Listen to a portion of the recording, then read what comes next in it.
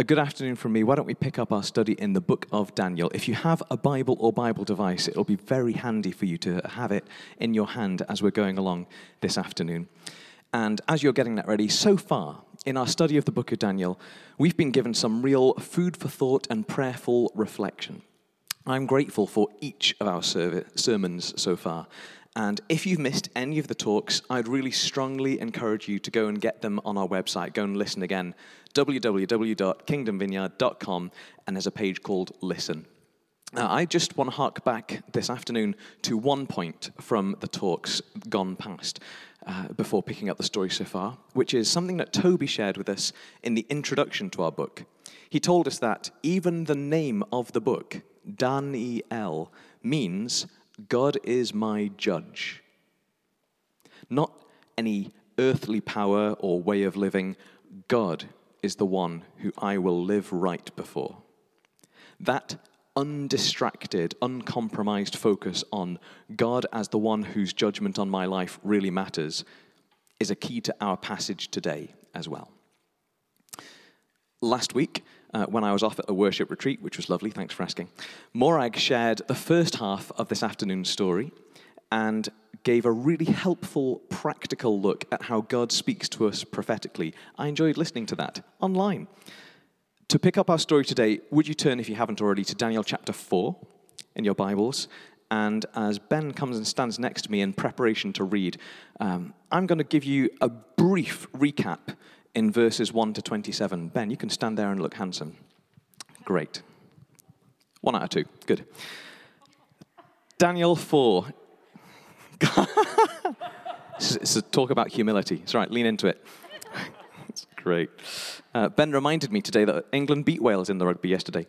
So, Daniel chapter 4. King Nebuchadnezzar once again has a dream that he knows is from God.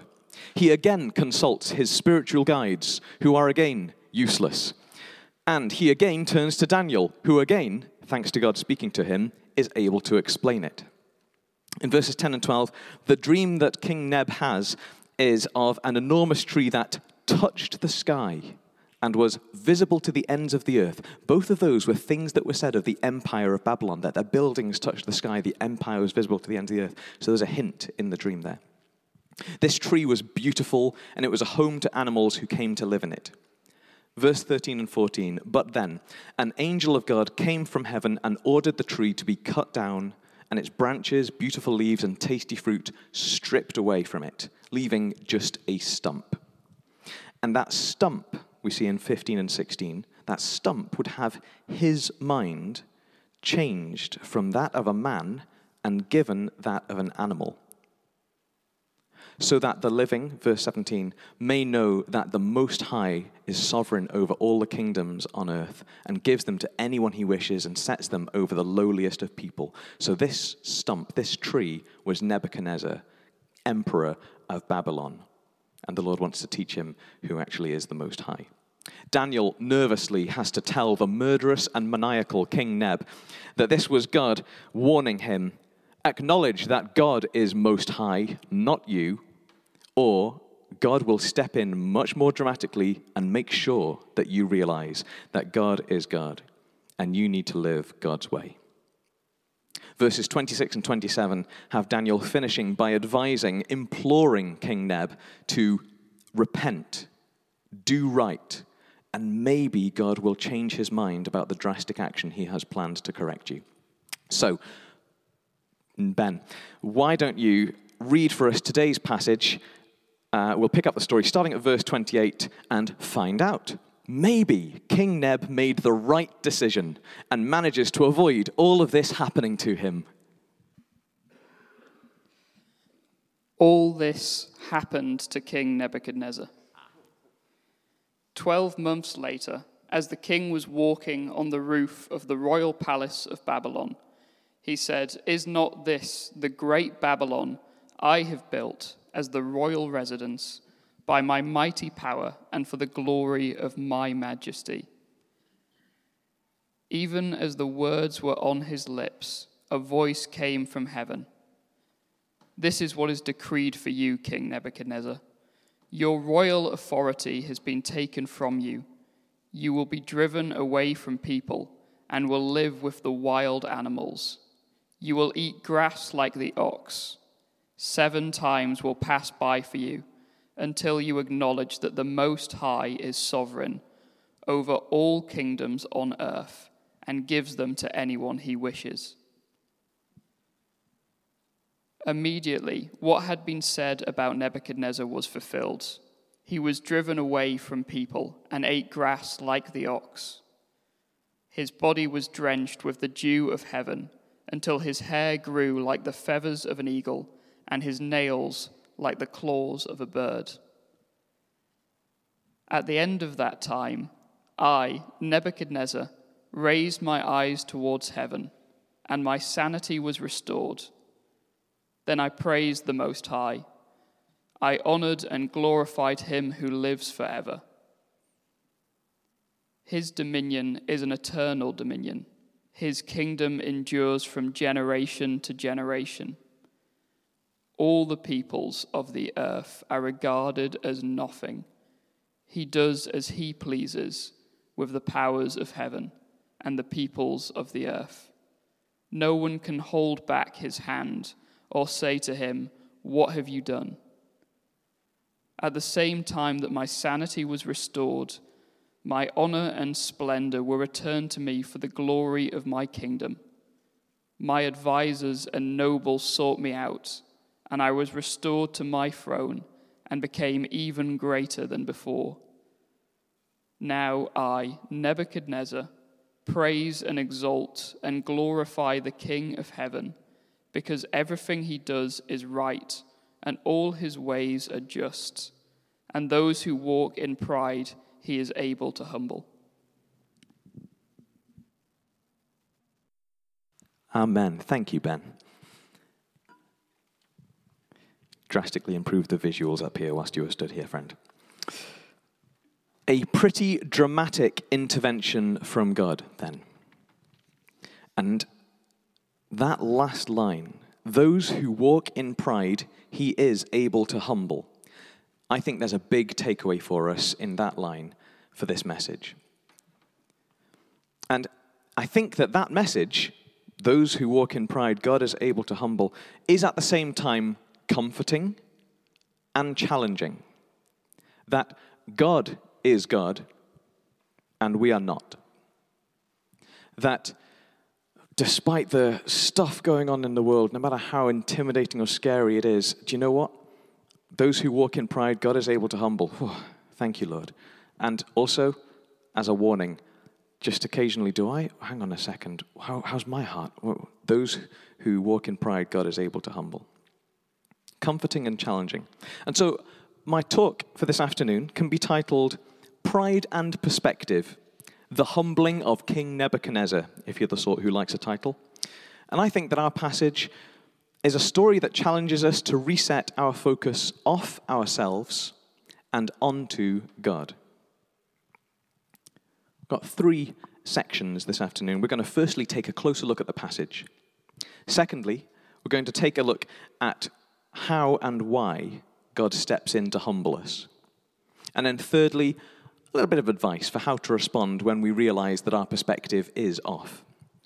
So let's begin by diving back into that passage again.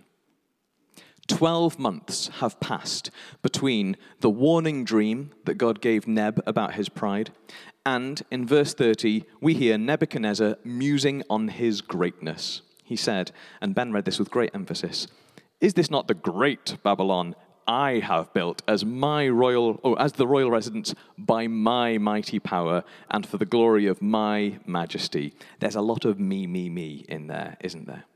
It reminds me, you might not have seen this, but have you seen, there's an episode of The Simpsons where Bart, as a toddler, is driving Marge absolutely up the wall. He's got a saucepan on his head, a frying pan in one hand and a big metal spoon, and he's stomping around the house going, "I am so great."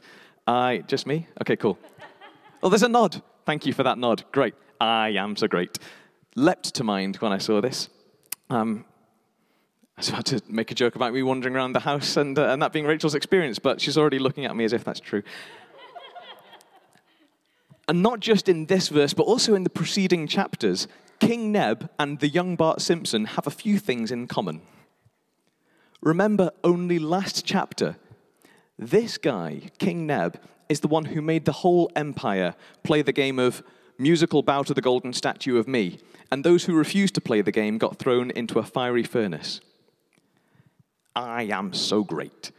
Here, King Neb looks out on the city that is at the center of the known world, full of the treasures of the kingdoms he's conquered, and he feels powerful, feels glorious, feels untouchable. And even more than that, he feels that he got there himself, in his own strength. He doesn't owe anybody anything, and nobody can compare with him. I am so great. Except that in the dream that he'd had 12 months before, that's in the first half of Daniel chapter 4 that we skipped earlier, God was giving Neb a stark and terrifying warning that unless Nebuchadnezzar realizes and declares that God is sovereign over all kingdoms on earth and gives them to anyone he wishes, at the bottom there, then God would give King Neb a serious perspective correction from pride to humiliation.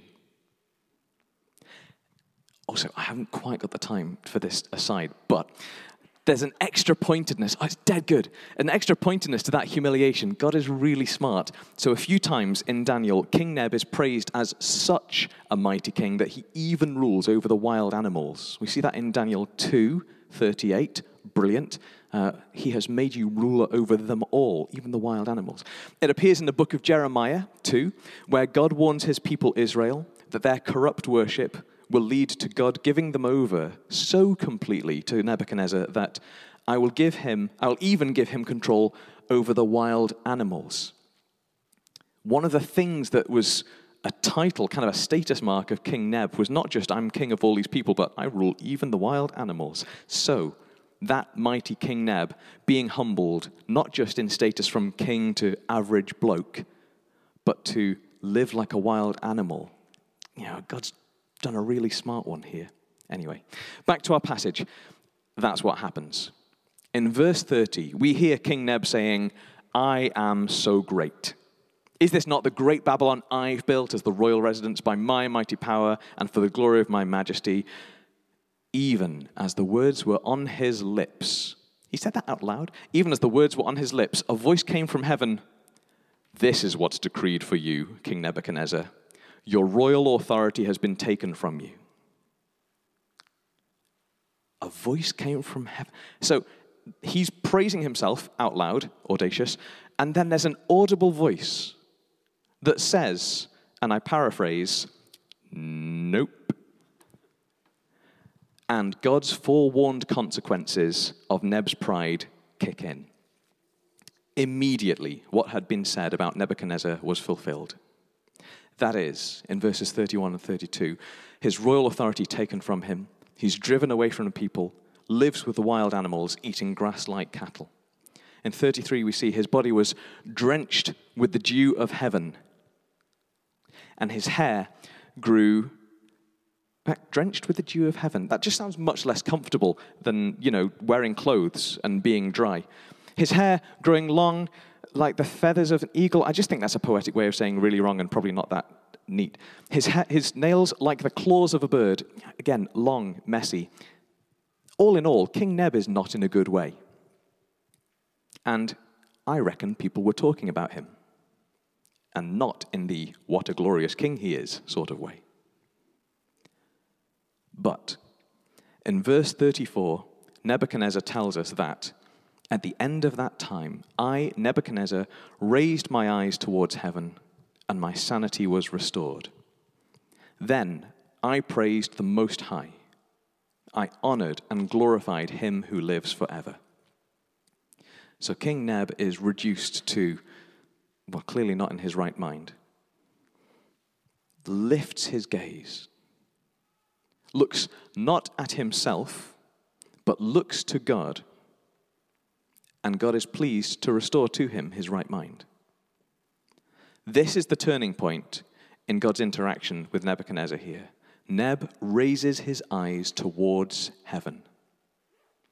The guy whose eyes were fixed firmly on himself and his own stuff and in fact the guy who wanted the whole world to look at a golden version of him and bow to it, that guy finally looks to God, and his sanity is restored.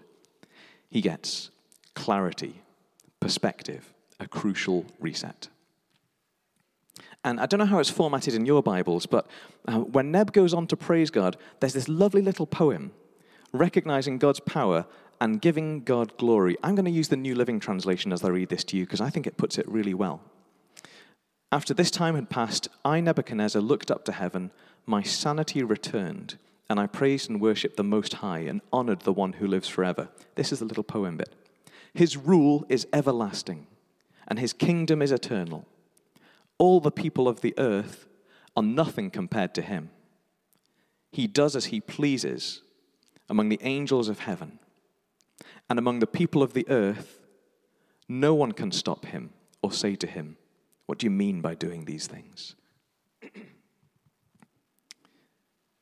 He's giving God quite a lot of glory there. And I just want to zoom in on that first line about God's eternal rule or lordship or dominion, your Bibles might have it translated, and God's unendable kingdom, because it shows up a few times in the book of Daniel.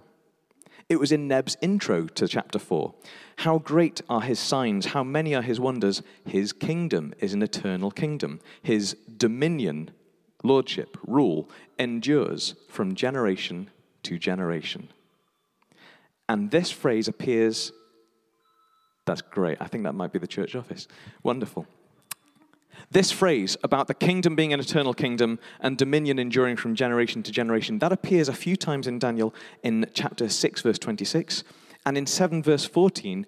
And actually, in that one, it's about Jesus, which is exciting. More on that at a later date. This phrase, though, about God, is a key message of the book of Daniel.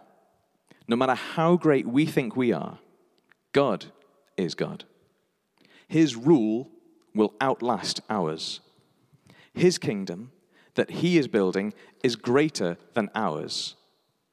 Whether we're talking the kingdom of empires, nations and armies, kingdom of culture, kingdoms that any group or cause or idea that we can align with or represent, including churches, all of our flags and our kingdoms, all of our idols must bow to the true God, to his kingdom, to his presence in our lives, and his rule over our lives.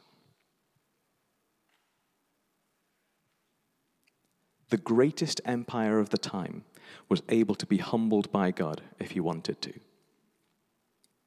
The most powerful leader in the world was able to be humbled by God if he wanted to. I find that rather reassuring,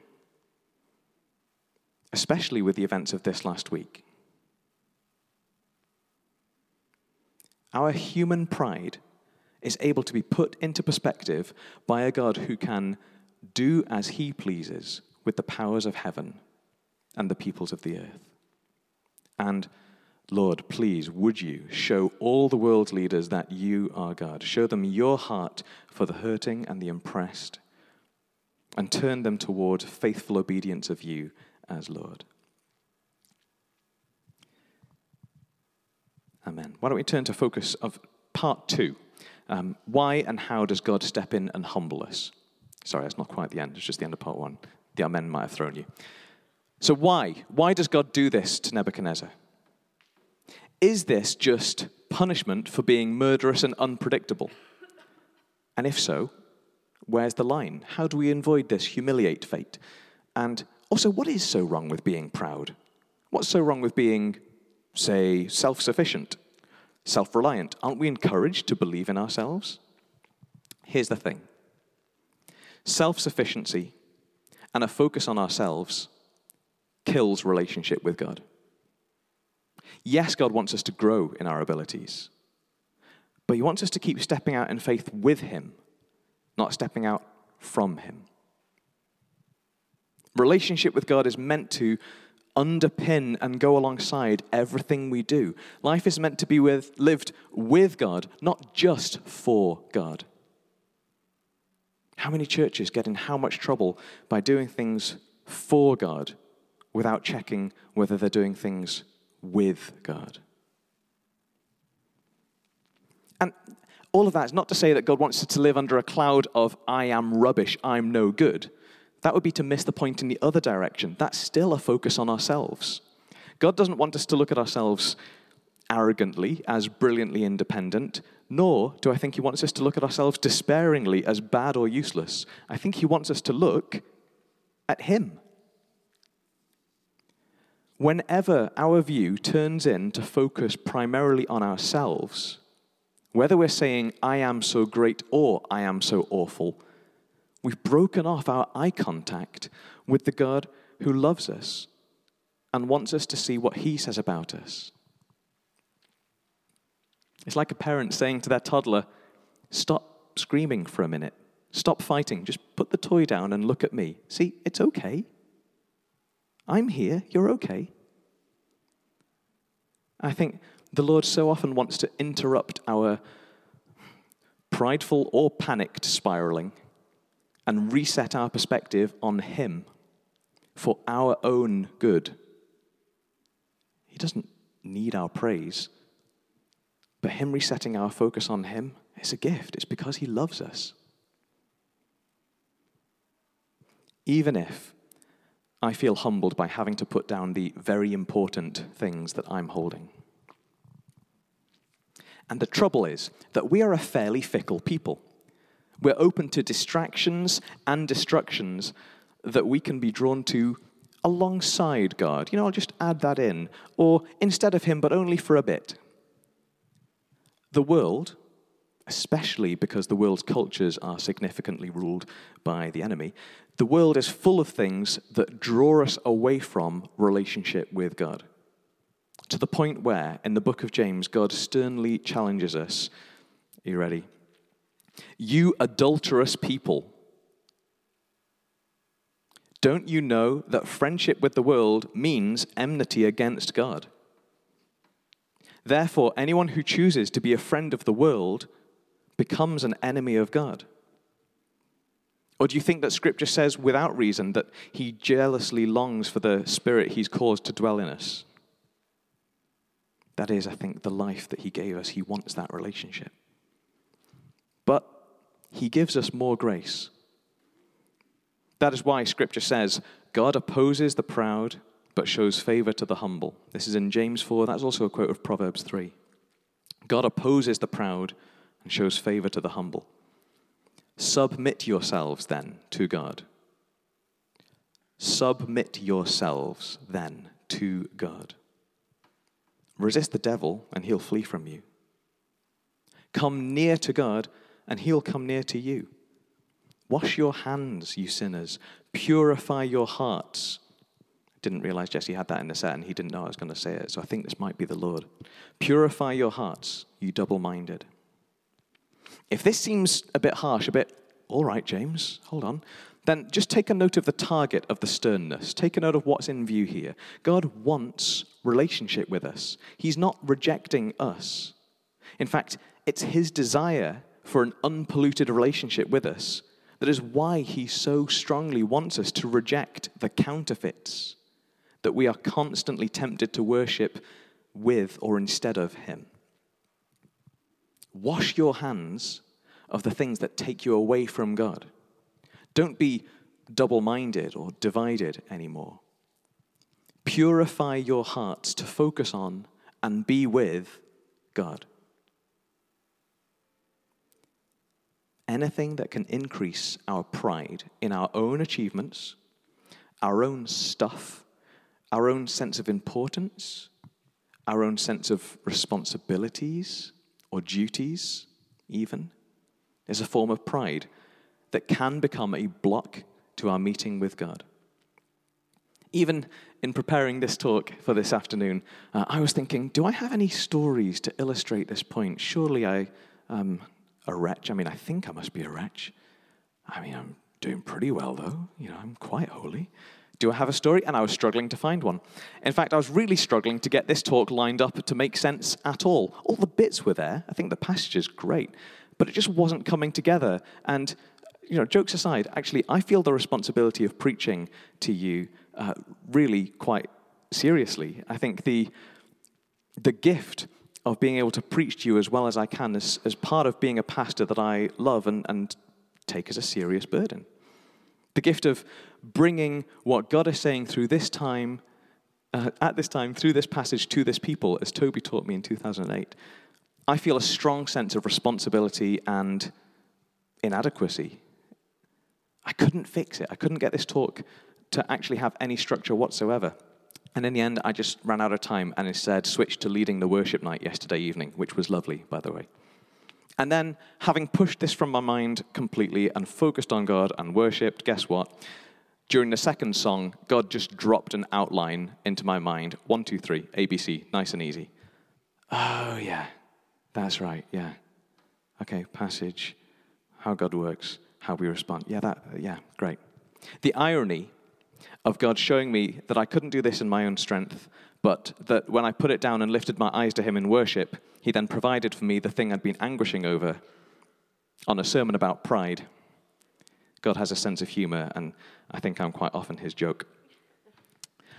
Friends, that's only a little thing, really. I'm sure I've messed up far worse than that. I need the reminder. I can't do life in my own strength, and hey, I get to read the Bible and talk about it for a living.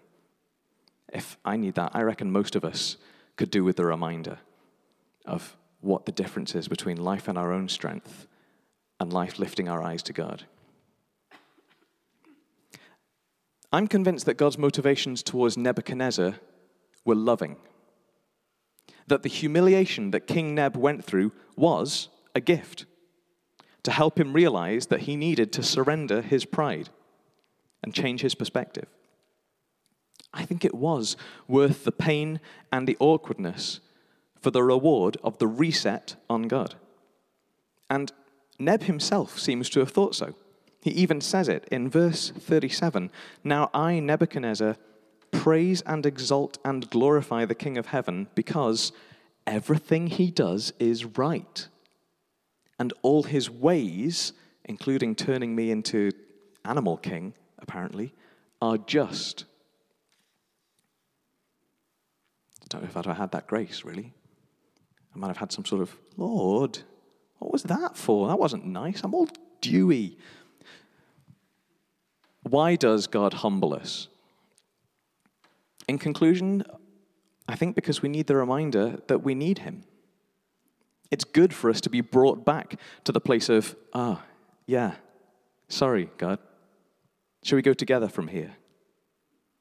It's more loving than the alternative of letting us wander off without him going with us. Again, what parent would let their child wander off out of sight near a busy road without shouting, come back here now? Even if the child, not realizing the danger, is frustrated that they have to stop running for a moment. And I said how? How does God humble us? This is a simple answer. However he lovingly judges will best get our attention. Neb needed brute force and a dewy, hairy time. But God isn't vindictive. He isn't looking to score points against us or Nebuchadnezzar, I don't think. It's just not his heart. His intention in humbling us is only to get our attention, to stop our distracted obsession, and to have us realize that we need him, to ensure that we choose the relationship with him that is best for us, that he made us for. Lastly and briefly, part 3. How do we respond when God humbles us? In today's story, borrowing from the last verse of last week's passage, that's verse 27, Daniel gave direct advice to King Neb about what to do when God warned that a humbling was coming. So that seems a pretty good place to look, I reckon. Again, the New Living Translation puts this really nice and clearly. I think, King Nebuchadnezzar, please, Daniel says, accept my advice. Stop sinning. Do what is right. Break from your wicked past and be merciful to the poor. Perhaps then you'll continue to prosper. 2 parts to that advice. Stop sinning and do what is right. Or repent. Turn to God. And part 2, break from your wicked past and be merciful to the poor, or stop your selfishness and your evil ways and show kindness to those in need. 2 great pieces of advice. In fact, such great pieces of advice that it was reminiscent of something, and it maps pretty neatly, I realized, onto the ultimate 2-part guide of how to live. As Jesus put it, when asked the most important rule for life, he replied, "Love the Lord your God with all your heart and all your soul and all your mind. This is the first and greatest commandment. And the second is like it, love your neighbor as yourself." All of the law and the prophets hang on these 2 commandments. Love God, love people. If we have a dawning realization that we've put too much focus on ourselves, be it our own I am so greatness or our own needs or responsibilities, then turning our focus and our hearts to God and then being kind to other people are excellent practical responses and will steer us out of danger. I am certain of it. And one flows from the other. The better we know God, the closer we are to him, the more we are open to his leading, the more overflowing love we have for those around us, especially those in need. It's quite a beautiful design, really. So as we wrap up, really this time, what can we learn from the humbling of King Neb? That God is God and is able to intervene and fix our perspective and our pride. That it is his kindness, his gift to us when he changes our perspective. That we were designed to live with him, with our eyes fixed on him. And that when our focus shifts, we need it to be reset. Pride needs perspective. And I think there are a couple of invitations for us as we move towards prayer ministry now from this passage. The first is an invitation to submit again to God. I think there may be some of us who are holding on to things that we just don't quite trust God with, we don't quite want to let go of, that we're saying, no, you can't have this. This is mine. You can't have this. And I think the invitation is to come to him with submission, to say, okay, God, you are God, and I am not. And to call back to the verse that the Lord gave this church in January 21, teach me your way, O Lord, that I may walk in your truth. Unite my heart to fear your name. That's invitation 1. Invitation 2 is like it. It's an invitation to quote Isaiah, seek the Lord while he may be found. Call on him while he is near.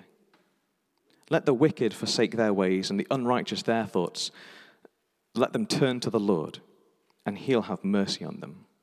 And to our God, for he will freely pardon. For my thoughts are not your thoughts, neither are my ways your ways my ways, declares the Lord. Can I invite you to stand? And my prayer is going to be that whatever has been occupying our worship and whatever has been occupying our worries, I'm going to invite us to turn our eyes upon Jesus, to look full in his wonderful face, and have the things of earth grow strangely dim in the light of his glory and grace. Let's pray.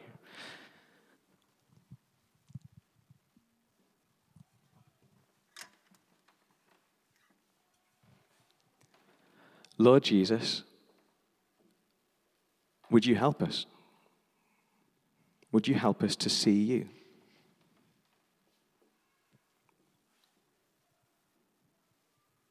And in any places where our worship of you has become diminished, compromised, would you lovingly nudge us, show us that, speak to us about how you want to restore our worship of you. And in any area, Lord, where our worries have consumed us and crowded out our worship of you, Lord, would you come and speak to us? Would you minister to us with your loving presence and bring healing? For any of us who are clutching onto something and just don't feel like we can surrender it, we just don't feel like we can trust you with it. Whether it's something we're proud of or something that's painful, Lord, would you meet us in your grace, in your gentleness?